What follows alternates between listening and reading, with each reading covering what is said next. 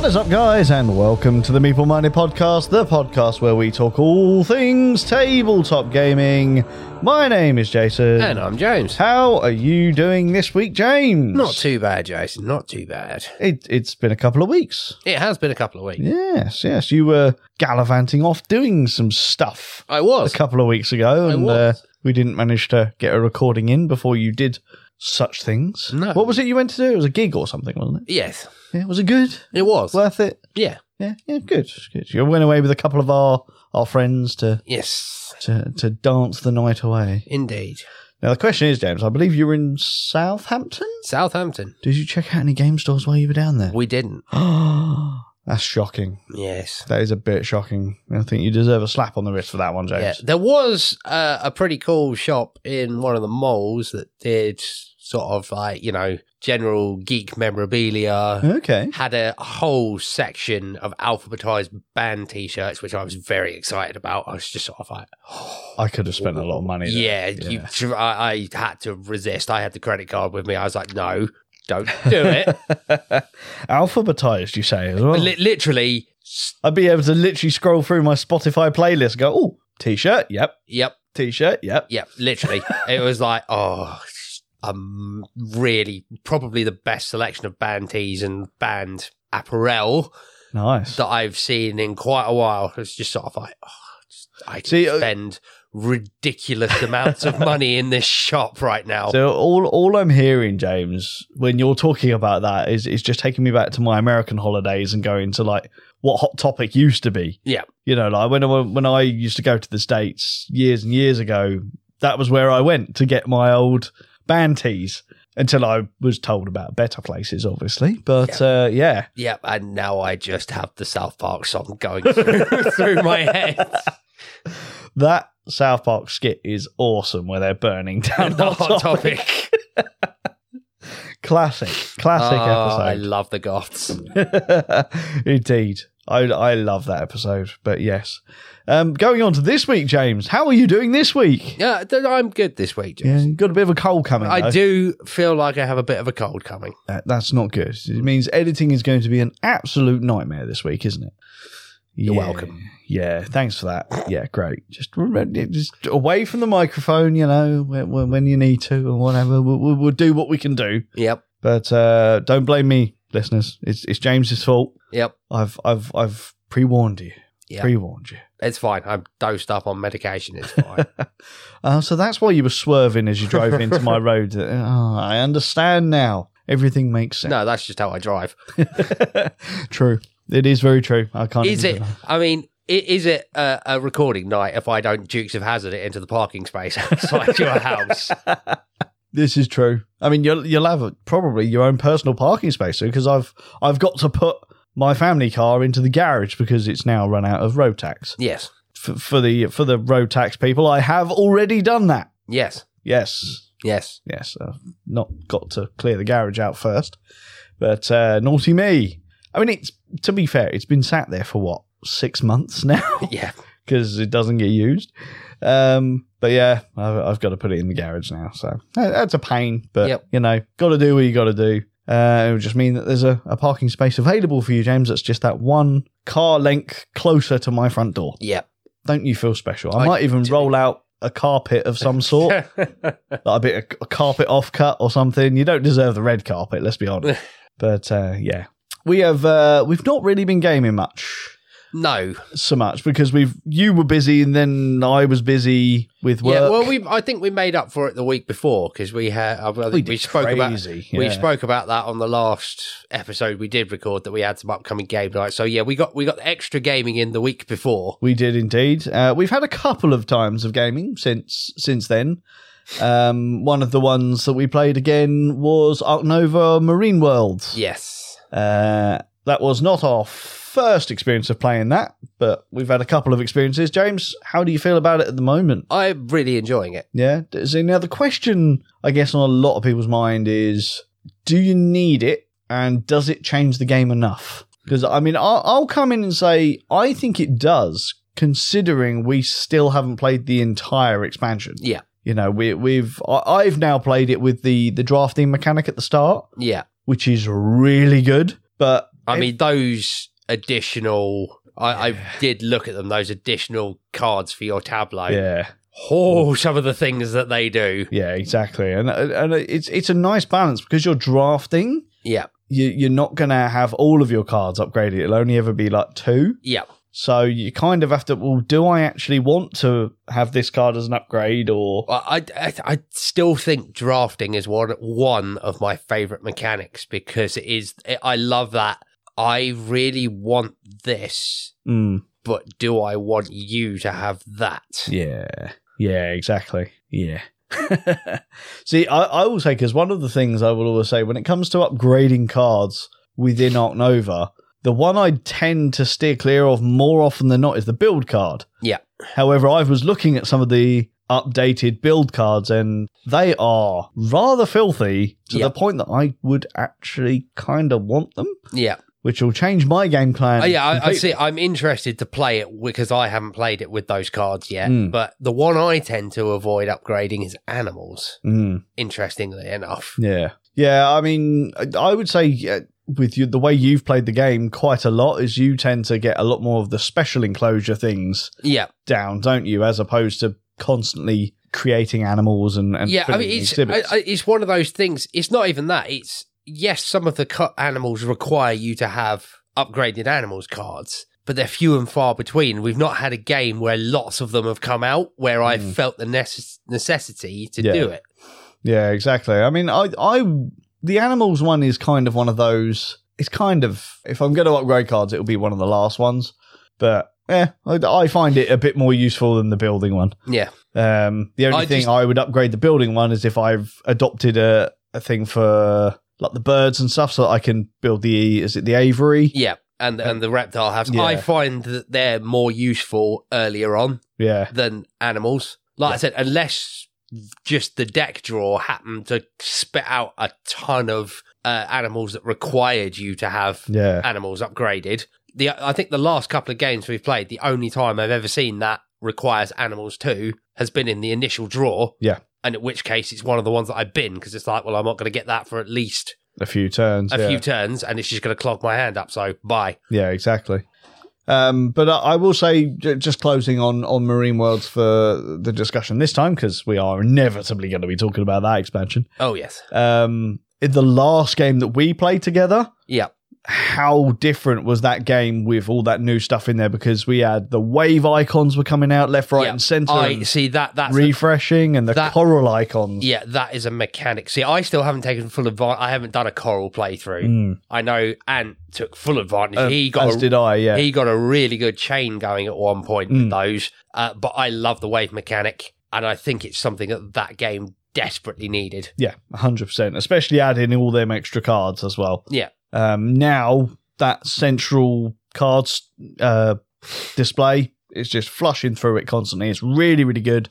That is probably my favourite thing. Yeah, so far. I remember what it was like when you got the original Ark Nova. We played the hell out of that. Yes, I can see Marine Worlds. Us getting back to that. It's going to be every couple of weeks. It's going to be let's play Ark Nova. Yeah, I mean, we introduced John to it at the game club, and he went out and bought it. Within 24 hours, he'd bought it. He was 3D printing inserts, among other things. Yep. And he's properly into it now. I think he's still waiting for the expansion because apparently it's still not delivering in the UK, which actually surprises me. But who knows? That could be a very, very short time until that does deliver because it's due imminently. So, yeah. Ark Nova Marine Worlds. Looking forward to playing it some more. I'm not going to talk about the other games we've been playing, James, because we've got a lot to talk about today. Yes. We don't have a game to talk about that we played this time last year. But what I do want to talk about very, very quickly, James, is the day that we're recording this is the end of our competition. Ooh. For the giveaway for the Flamecraft promos that we've been running on our social media. I've announced all of the winners, but I'm yet to hear from a few of them. Yep. Because I need their addresses to send them their promo cards. So we're going to announce those people on the podcast as well. So if you do hear your name, contact us with your details. But James, we've played a game with this here promo card, have we not? We have played a game with How did you find it? It's filth.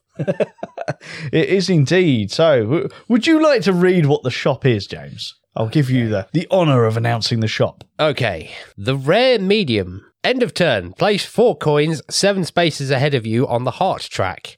Next turn, reach that space to gain the coins or remove them. Indeed. You did that a couple of times. I did. Failed the first time. I did. I believe I stopped you from doing it. You did stop me from doing it. I don't think you did it intentionally. I didn't. But you revelled in your victory when you did. Yep. But, I mean, that on its own, that's the shop ability, is pretty... But the spaces where you place your dragon cards... Yeah. Okay, so Steak and Diamond, 4 hearts. Toast and Anvil, 2 hearts. Or anything, 2 coins. Yeah. It's filth, isn't it? I love it.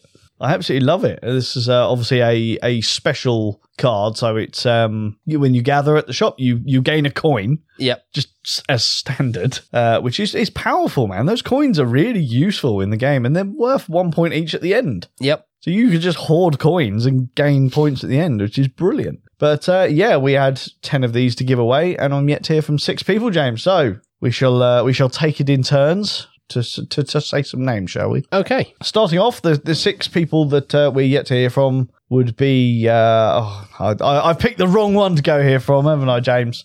Nika Augustine. Christina Malcolm. Louise Shaw. Michael Snow. David Gumbrel. And apologies if I pronounce this wrong, Jelaine Miranda. Very, very nice. So there are 6 people that we are yet to hear from. With regards to your addresses so that I can get these promo cards sent out to you. You are the lucky winners. Thank you very much for taking part. James, this was really fun for me because this is probably the first time we've done a proper giveaway. Yeah, I mean, I was really happy when you told me that we'd got these and that we were actually able to run an actual, proper giveaway. So I guess we really should thank Cardboard Alchemy for sending us the promo cards. I'm amazed they sent us as many as they did. But, really, really happy we ran it. Congratulations to all the winners. Again, all of the winners will be announced on social media if you haven't seen it already, because this podcast will come out a week after the end of that giveaway. So, thank you very much, guys. It's been great. Hopefully we can do some more giveaways in the future. Yes. But don't forget, let us know where you live. But, James, it's a topical discussion today. I let you know what it was, 7 hours ago. Yep. When I actually made the decision what it was going to be. And there's no real motivation as to why I wanted to do this one. It just popped into my head that it was a discussion I'd like to have, James. So are you ready? Yes. Let us do it.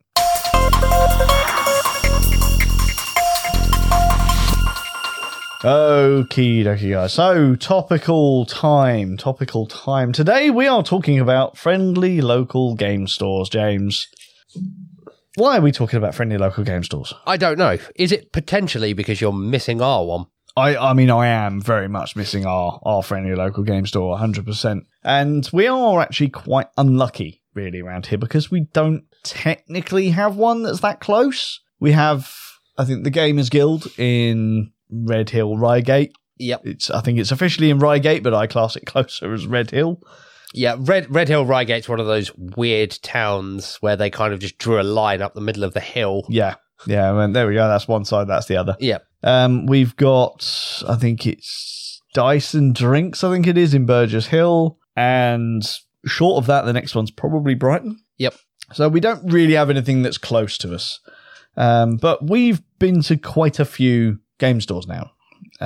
We go to London quite a bit. Yep. On our spare days, and we frequent the places down there. I think we've previously done an episode about the Bad Moon Cafe. Yep. We've been to Drafts. We've been to, I forget the name of it, the Orc's Nest. Yep. Is it Piccadilly that's in?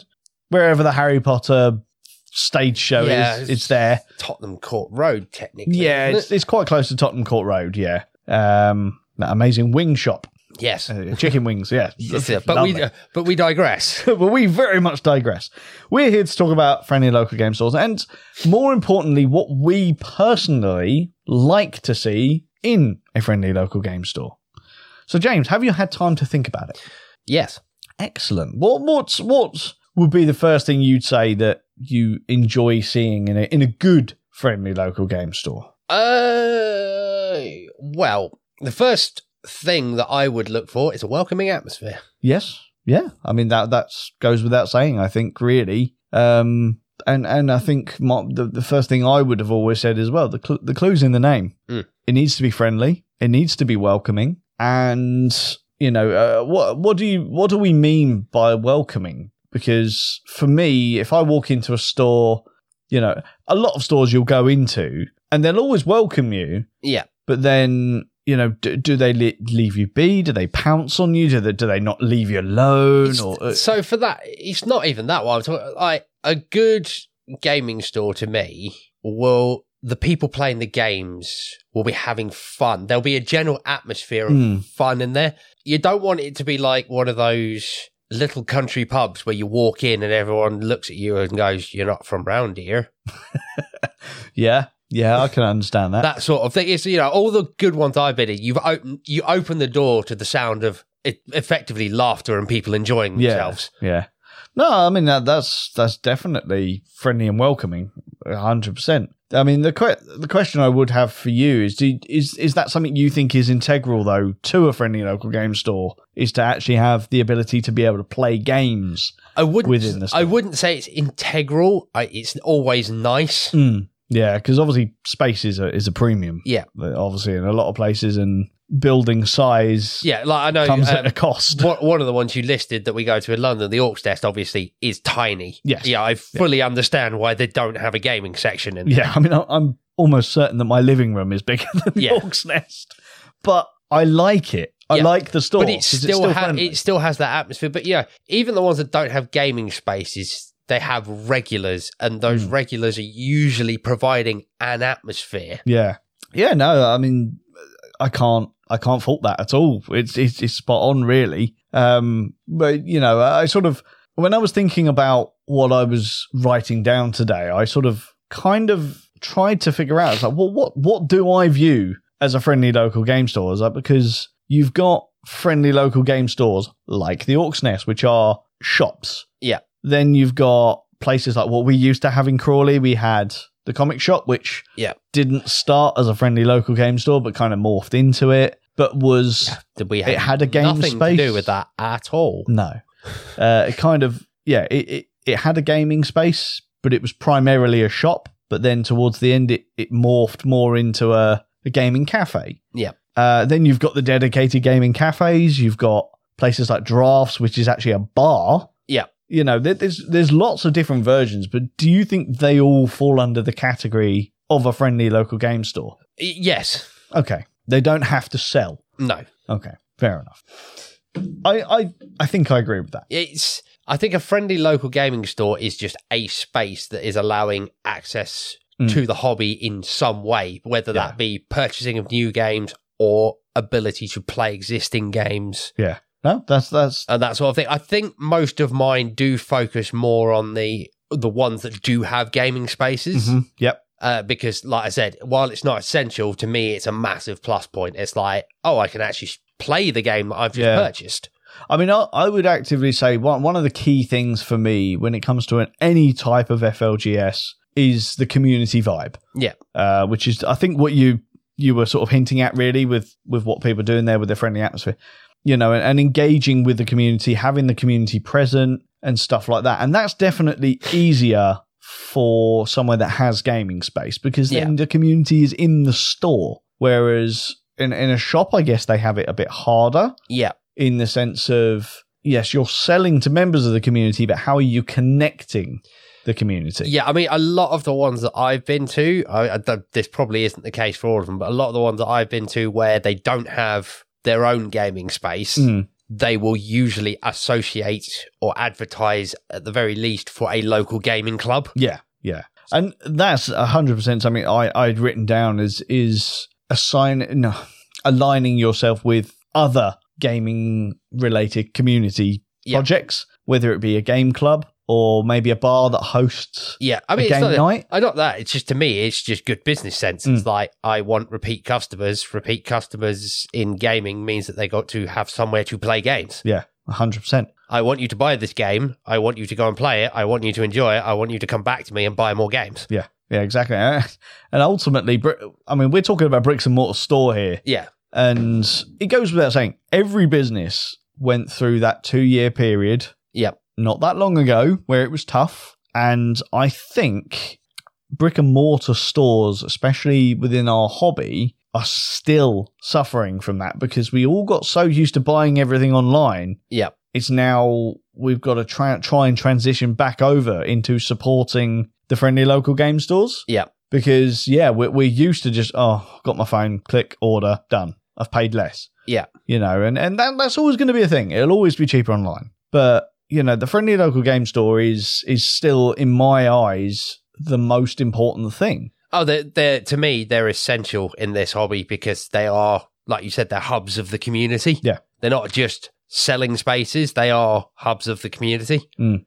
And as I said, we're complaining that we're unlucky. We actually have a Warhammer store in Crawley. So, for all the wargame people in Crawley, that's great. They've got a hub where they can play it. But other than that, I think this is why, again, our game club gets quite busy. Do a whole episode, though, on how they're not the community hubs that they used to be. Yeah. And that's a crying shame. Yeah. Very, very true. And, in all fairness, that's not having a pop at the people who actually run them because I know a lot of them are just as, that's, obviously a business decision that's way above them. Yeah, exactly. But yeah, it's a crying shame that they are no longer the gaming community hubs that they used to be. Yeah. So before we, because I want to talk about some of the differences, but before we move away from the store front side of things, I actually like my friendly local game stores to be different depending on which category they fall in. So as a store, for me, I need 100%, I need a respectable range of games. Yeah. And I also feel that they should have other assorted nerdy gear and merch. Yeah. However, at no point should the nerdy gear and merch outweigh or even come close to outweighing the amount of games that are being sold. I agree. I see that far too often.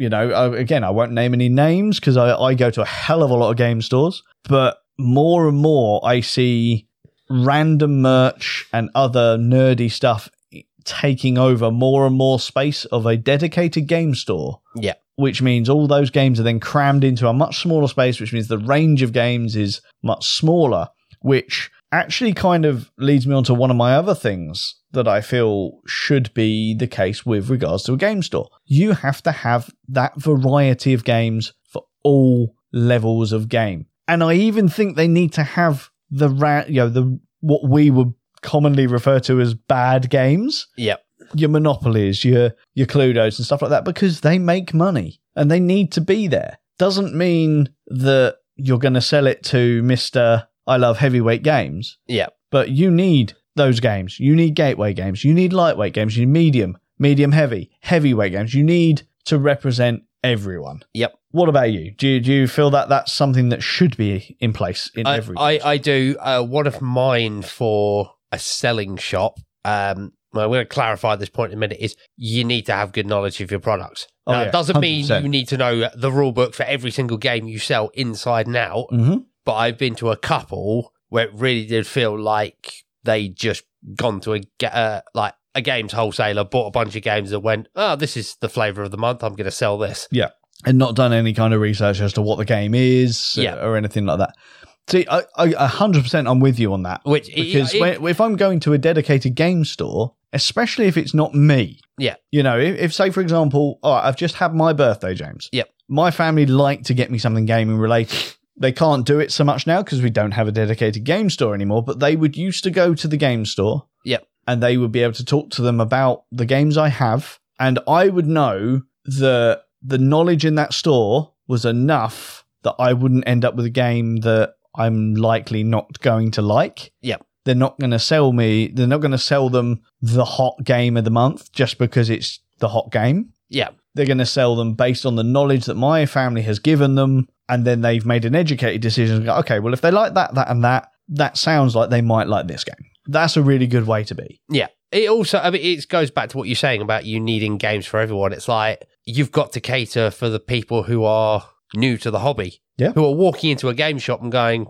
effectively, I'm actually thinking of purchasing my first game. Mm-hmm. What's this like? Yeah. And I think there, again, the knowledge comes into it because just because they're new to the hobby doesn't mean they need a gateway game. Yeah. You get to talk to them, you get to know them. You can probably assess at that point, like, okay, right, now we need to lead them towards Pandemic. Or, okay, these guys sound like they're a bit more clued up, they've done a bit more research, they might be better with something like Betrayal at House on the Hill. It's just a little bit more, but not too much. Yeah. Because, there's no point in going, here's Gloomhaven. Yeah. To someone new, because they're going to look at it and no way.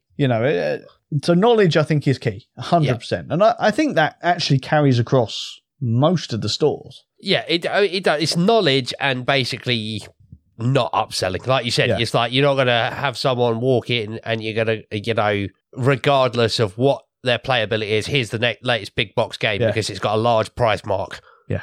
And I will say that, actually, in defense of friendly local game stores, I'm yet to find one that I've ever felt pressured into selling or to buying or anything like that. Yeah. And it's because most of the game stores do what they should do, which is the people who work there are involved in the community quite heavily. Yeah, 100%.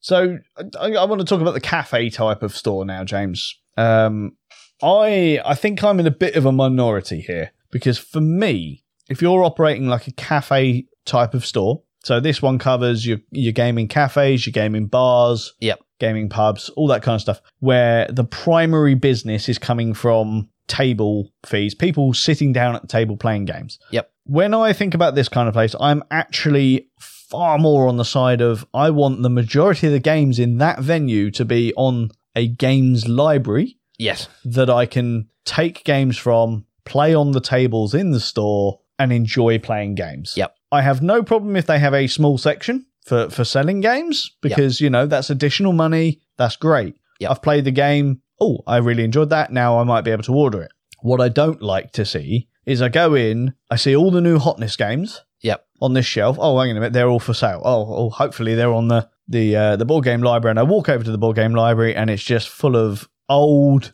out of production games, really bad condition games. Yep. They're all broken boxes, they're tattered, they're torn, and there's nothing in there that's been out less than 5 years. Yep. Because a lot of the time I'm not wanting, I've got all these games because, I bought them 5 years ago when they were hot and new. I don't like going to somewhere that's got nothing but old games. Yep. And I think really when you're operating that business of providing the table space and providing the games for people to play, you need to have a rotation of games with new stuff being added all the time. Yep. Maybe even a dedicated section on the library. Here's what's new. Yep. That's what I like to see. What about you?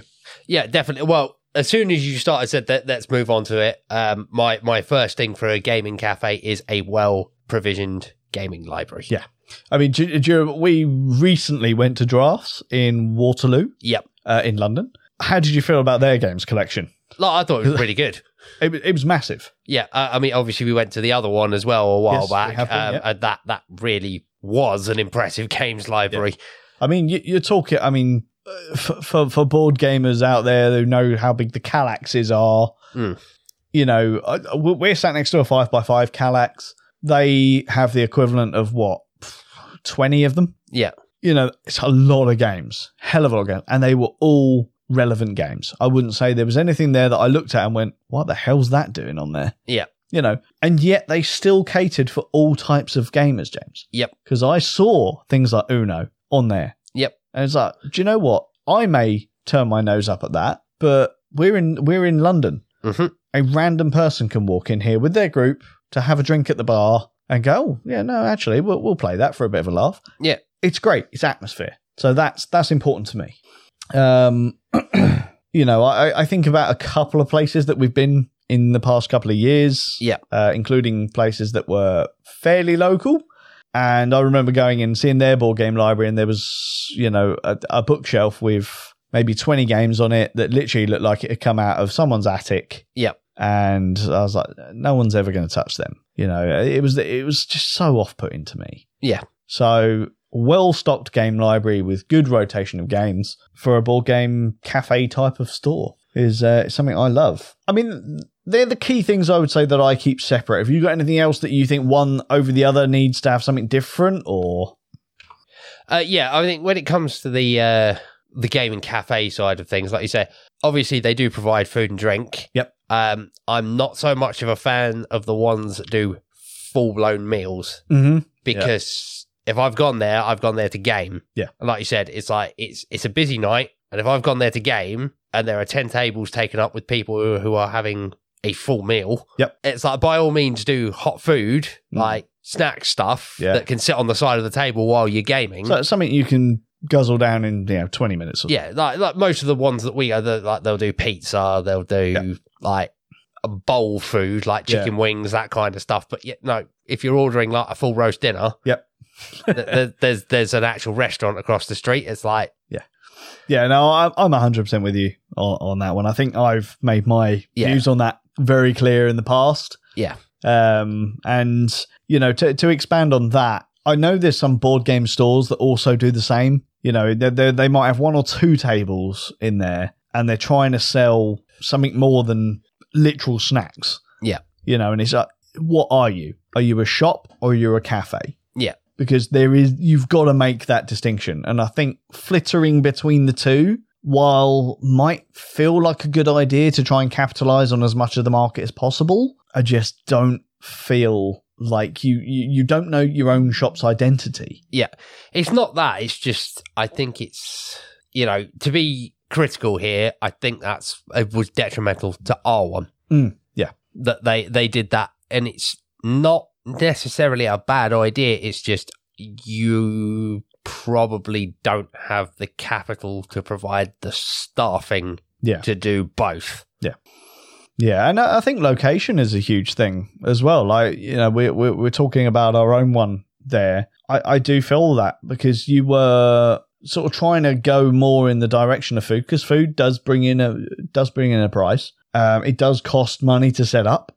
Which does it outweigh the costs of profit? I don't necessarily think it is, especially as you were in our town. We had the old high street. The old high street is full to the rafters of restaurants. And food places in general. Food places and coffee places. You were in a crowded marketplace, and I think going in that direction didn't work. Well, like I said, the ones that, like you mentioned there, where they try and do both, like I said, I just think they spread themselves too thin. You've either got queues at the food section, or you got queues at the shop section, because they're trying to do all that work, and yet they've got 2 or 3 guys frantically running between the two, trying to do everything. It's like, if you want to do this, you need to invest fully in it. Otherwise, it's not going to work, and you're going to drive people away. Again, if you're going down the full meal route, how do I feel about sitting down with my group to eat a meal, and then having someone walking past me every 2-3 minutes, knocking my back forward because they're trying to get to the shop. Right next to me, where the shelving is for all the games. You kind of expect it a little bit when you've got like a board game library. But usually they'll come and select their game, they'll go and sit down. Then that'll be it until another table runs out. I've also noticed that in places like that, the games library does tend to be away from the seating area. Yes. So obviously space permitting, because obviously, as we said, space is a premium. Even then, it's still set back enough so that you haven't got to, like you said, bang into people who are sitting at the tables. Regardless of whether they're eating or gaming, it's sort of like, it will be set in a place where it's easy to get to. So, I mean, sticking with the food and drink aspect, James, this is something I feel very strongly about. I get food and drink, it brings in money. It does bring in money. So I definitely feel it should be there. The problem I have is a lot of places will hike the prices. And I think if you've got that captive market of gamers coming in to play games in your cafe, you shouldn't be charging them £3 for a Coke can. It's not on. Because you want, again, it adds into that friendly, welcoming atmosphere.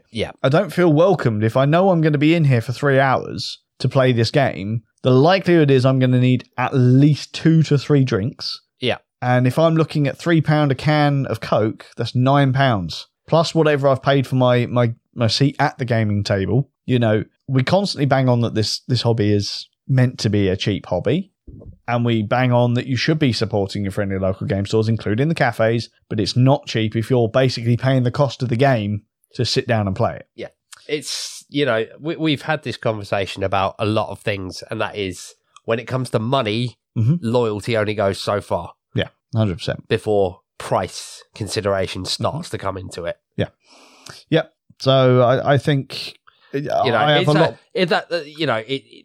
just summed it up right there. It's like a lot of these places obviously have their rules about, only stuff purchased on site can be done, and most people will respect that. If you're say the average can of Coke is £1 these days, you might charge a little bit more. You might charge $1.20, $1.30, but like you said, you're starting to get into the £2-3 range. Yeah. The corner shop down the road selling them for 80p. So I'm sneaking that can of Coke in here. Yeah, exactly.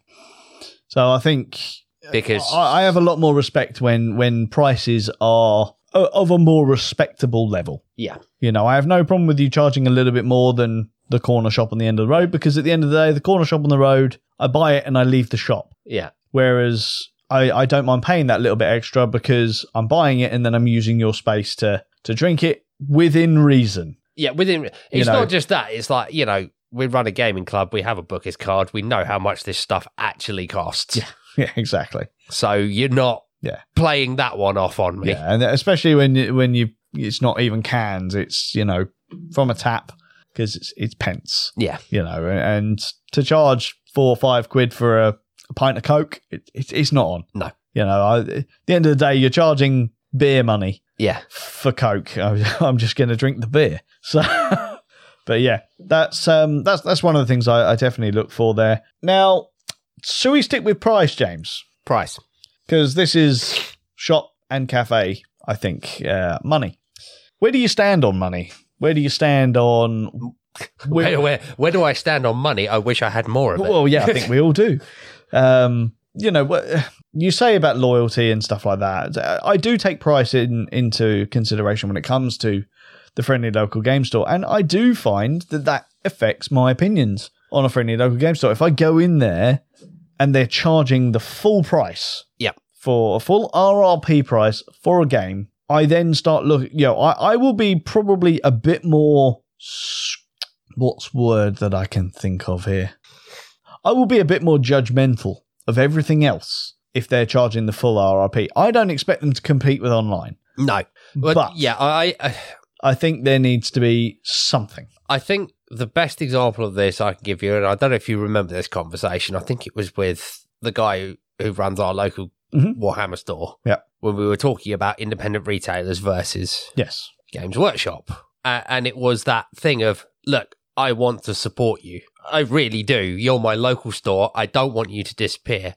But you're asking me, loyalty-wise, to choose between... I think we used the... I think it was the Bloodthirster when the new kit first came out. Yeah. And it was £95. Something along those lines. And it's sort of like, we're not even talking online. We're still talking bricks and mortar to bricks and mortar comparison. Yeah. Another store, very popular store, who I won't name, London-based, around the Shepherd's Bush area, is selling it for £65. And that's not even the online price. If you buy it from the online store, it's even cheaper. Yeah. Loyalty, you're asking me to pay an extra, £35 in the name of loyalty? Yeah. That's a big ask. Whereas, I can go to said retailer, buy the same kit and another smaller kit for the price that you're charging for this. And it's like you said, I'm not expecting a bricks and mortar game store to match a giant online retailer. That's just not realistic. But when you're talking differences of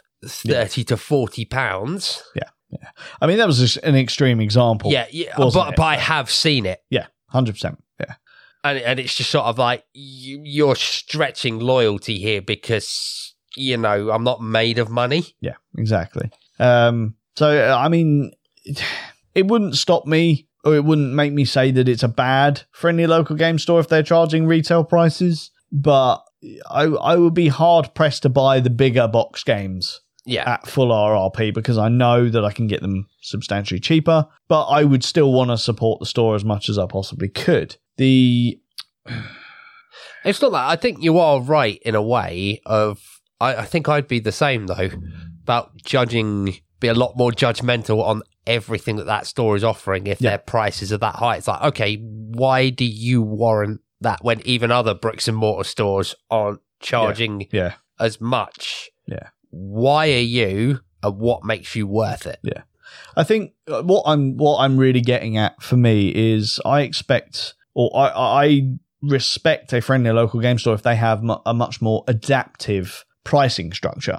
You know, I have no problem with full RRP games, but if that full RRP game is sitting there and sitting there and sitting there, it's not making you any money. Yeah. And what I've seen in some retail stores is they've bought in a game, it's been there for, let's say, 8 months, then the price of buying that game in has gone up, and they've then raised the price of the game that they already have in the store. Yeah. It's like, well, if it wasn't selling at the previous price, it's not going to sell at that higher price. So what I mean by adaptive pricing is that's been sat there, keep an eye on your product. It's been sat there for 6 months. It's not sold. Right, now we need to do a sale maybe. I never want them to lose money on a game, but they need to rotate the stock so that there's always something new.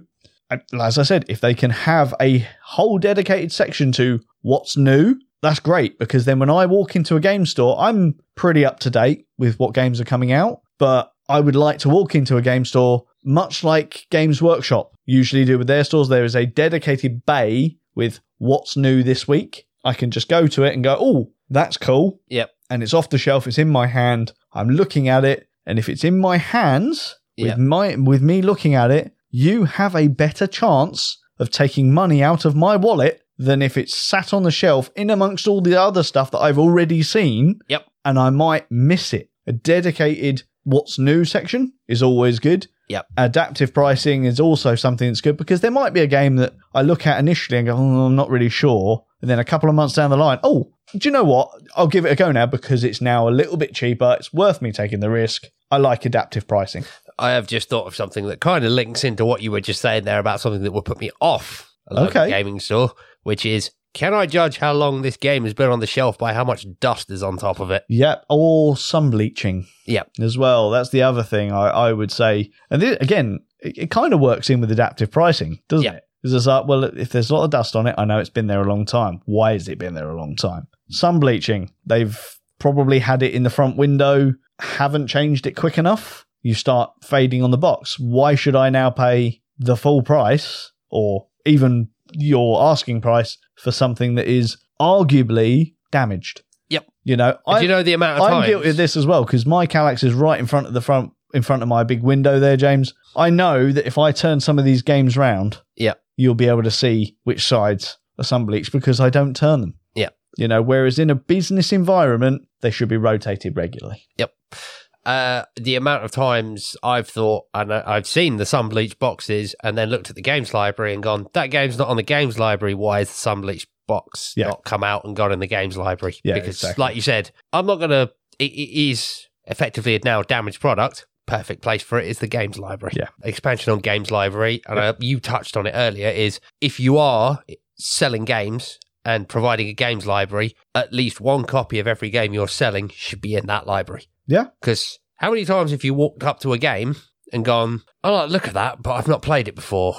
Oh, it's on the games library. I can actually try it. Exactly. Or feel the components and stuff like that. Yeah, 100%. I do agree with you on that one. This actually goes back to our pricing structure. I like a friendly local game store that when it is financially viable for them, I like a rewards program. Make me loyal. Yeah. Give me a reason to be loyal. I Buy War Games, which we used to frequent. They had somewhat of a reward scheme, which was, I think I would arguably say, too good, because I think if you like shopped there like 10 times or something, you got like an extra percentage off, and it was a big percentage, and they already did 20% off. Yep. So I think it was too much, but I ended up buying stuff quite quickly, gaining that benefit, and then I would save my big purchases right until I had that bonus. But the point is they then got the money from my big purchases. Yeah, I mean, I don't know if I'd say if it was too much, because usually in those schemes, they've done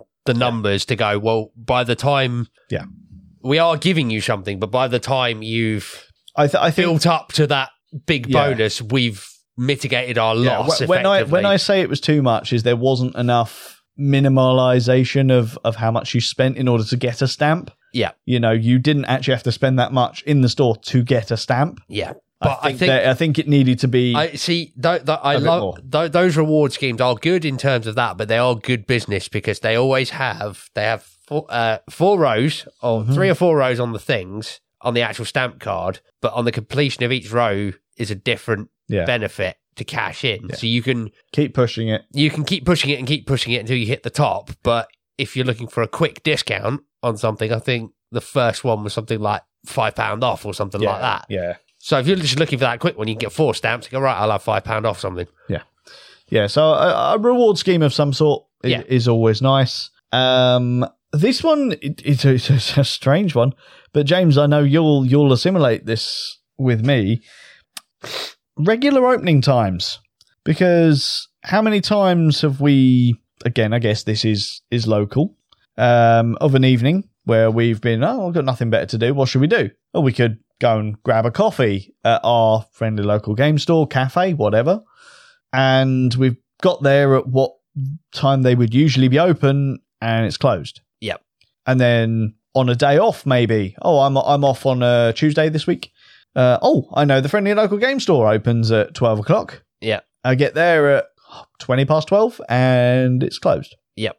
The problem with friendly local game stores a lot of the time is they tend to be independent. Yep. And they tend to be normally opened by the owner, and they set their own opening times. Yep. I need some kind, it got to the point where a lot of the time I was like, right, I need this for my hobby. Ugh, is it even going to be open? Can I be bothered to go all the way to the town to go to the game store to find it's closed? It's raining. Do you know what? I'll pick up my phone and order it online and I'll get it tomorrow. Yep. That is something that has to change. But that's regardless of the fact that, yes, they can set their own opening times. But once those opening times are set, if you want regular customers, stick to it. Yeah. Stick to it. Yeah. Yeah. I mean, the odd occasion, extenuating circumstances, I get it. But when it becomes a regular thing, it's like, no, the opening time should be on the door. Yep. And stick to it. That's something I definitely wanted to bring up. And another one, I think the final thing I'm going to bring up, James, is available staff. Now, this is something that grinds my gears not to the point that I would say an independent stockist is bad, but you covered it earlier. A lot of people that work in a friendly local game store, they're involved in the community. If you are working in a game store, you are there to work, not play games. Right. I do not want to go to the counter to buy something and feel like I'm interrupting you playing a game. And that I don't expect you to be playing a board game. I don't expect you to be playing Magic the Gathering. I don't expect you to be playing Pokemon. Whatever it is, you are there to work. If you're off shift, it's different. By all means, sit there and play games. But you are there to work. And it really grinds me when because it just feels like this is a load of gamers that are trying to run a business. It's like, but you're not. You're running ultimately a game club. Yeah. If you want to run a game club, run a game club. But you're not. You're running a business. It's a business. You're there to make money. You should have staff available at all times. Yeah. I don't necessarily have a problem with the staff playing games as long as the till is manned. Yeah. Effectively. It's like the counter to that would be I'd like to see more gaming shops, can't believe the words are about to come out of my mouth, actually use the Games Workshop model and run intro games or things like that, like demo games. Yeah, demo games for new guys, as long as you are not detrimental. It's just like, this goes for all lines of retail. It's like, I pick something up off the shelf and I walk up to the till and no one's there and I start looking around. Mm-hmm. I know, again, our local one used to suffer from this because they didn't even have a uniform where, all right, I'm in here quite a lot. I know who the staff are. If I was just a punter who's walked in off the street, I'm going to be standing around going, where are the staff? Yeah. Because in all seriousness, you couldn't tell who was staff and who was customers in there unless you knew them. Yeah, exactly. And it was just sort of like, okay, after 2-3 minutes, this is going back on the shelf because no one's come to serve me. Yeah. And more often than not, when I've been in places that operate on that system, I've seen people go up to the till, they're looking around, and then next thing you know, they've left the stuff there and they've gone. Yeah. Yeah, you've lost a sale. That's not great business. It's not very professional. If I want to buy something or I want help, I need to know that it's there. You know, I'm as I said, I'm fairly gifted in the sense of I know a fair bit about, you know, the hobby, stuff like that. I don't usually need help. Yeah. But I'm not here to ring myself. You know, you haven't got a self-service till in here. There needs to be someone around at all times. And I suppose it's different. If you looked over and saw the staff member with another customer helping them, oh, okay, right, the guys over there will be over in a minute. But if you're looking around going, I don't actually know who the staff are, I can't even ask someone because I don't know who works here and who's just in here to play games. It's like, the till should be manned. Yeah, 100%. I did write down some turn-offs for me when it comes to, I think we've covered most of these already. If I walk into a place and I find it to be quite elitist and cliquey, you know, the manager's only playing games with his group of friends. Well, I covered that earlier, didn't I? Like when you walk in and everyone looks at you like, oh, you're not from here. Yeah, exactly. Lack of stock is the biggest turn-off for me if I'm walking into a store. The lack of knowledge. That's definitely something that I was going to bring up and say, it's a massive turn-off for me. I like to be welcomed. You know, I like to be acknowledged when I walk into a store. But anything more than, you know, maybe how are you doing, what you here for today, that I can deal with. But if I say, oh, no, I'm just looking, don't then stand there and watch me like I'm a shoplifter. Yeah. Can't stand that. This one is a tough one for me, because this is probably the reason I don't personally own a game store. Yeah, despite the fact for lack of money, you cannot be judgmental when you are running a game store. Yeah. If I want to talk to you about a game, the last thing I want as a customer is for you to go, oh no, you don't want to play that rubbish. Oh no, you want to play this. This is the best thing since sliced bread. Yeah. Everything about, you know, we joke about it. Monopoly all the time. You run a store, the last thing you want to do is start tearing into someone when they come in talking to you about Monopoly. Yeah. It's not friendly. It's not welcoming. It's quite degrading to the person. Yeah. It might be their favourite game. Yeah, exactly. You know, an attitude like that, if I ever see, I mean, at that point, it's not a friendly local game store. It's just a local game store. Yeah. But if I ever saw something like that, I would never go in a place like that ever again. No. I will put one caveat onto your one of, because I do agree with you about like the pressure selling and watching you. I do have to, like, because it is a bugbear of mine, but I also have to moderate myself on that one, because quite a few times I've gone in and I do have that sort of thing of, no, I'm just browsing, mate. But I've also been the only person in the shop. Yeah. Where I do feel a little bit sorry for the clerk who's like, well, yeah, all right, he's not going to stand and stare at the wall. Yeah. You know, granted, they usually make themselves busy, but yeah, all right, he's going to hover. I'm the only person in here. Yeah. Yeah, I mean, again, what I mean when it comes to that is... You don't like the Games Workshop model. Yeah. Let's be honest with that. I was going to bring that up earlier when you said about their new section, which is brilliant, but how many times have you immediately put something back on the shelf in there because they then turned around and gone, oh, would you like to buy this, here you go, upsell. It's like, well, you know, I was going to buy this, but now... No thanks. Yeah. Yeah, exactly. You know, friend, it's not difficult to come up with a good friendly local game store. Yeah. But I do think it's difficult to really maintain it and get the word out there. That is the hard part. But I think providing you have the correct stepping stones, the correct building blocks in place, I think any game store can thrive. You know, within reason. You know, location is still a thing and all that kind of thing. But I do think, you know, if you have those building blocks, the word does get around pretty quickly. Yeah. Providing you've got the community around you. And ultimately, all of these things can be dealt with community. Yeah. I do think as well, again, I think it goes back into your thing as well for the local ones, is about not being judgmental, and also if you are running a friendly local gaming store, is not to go into the pitfall of tailoring it to what you like as a gamer. Oh, 100%. It's painfully obvious when you go into some of the smaller independents, and that's exactly what they've done. It's like, I remember having the conversation with the guys who ran our local one, and you know, it took a while, but it paid off. It's like, look, I know it's not your thing. I know what your gaming tastes are, but you need the big boys in here to try and think, right? You need a small Games Workshop stand. you need, like, all right, you have Magic because you've got into those. But yeah, you need Magic tournaments. You need Pokemon. Yeah. You need the big boys. I think, again, providing you've got the space to do it, I think regular events is something that is great for the community. And yeah, I just think a lot of these things does depend on space. You know, if you've only got a small, tiny little unit, then yeah, you're a shop. The thing is, they're not, these places aren't the demons that people make. If you've only got a small shop, their company rep is going to come down and go, you've only got a small shop. Yeah, exactly.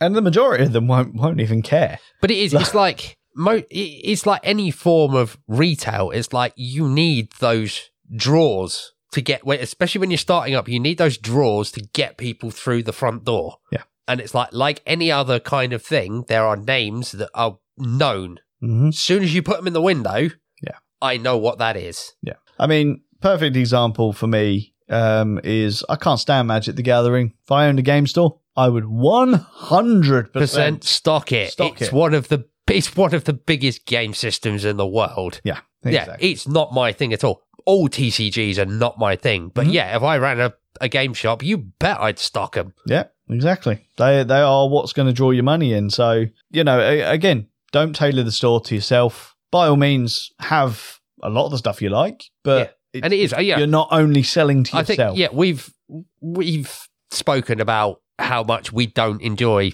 most TCGs, but again, it's like if I was running a store, yes, I'd stock them.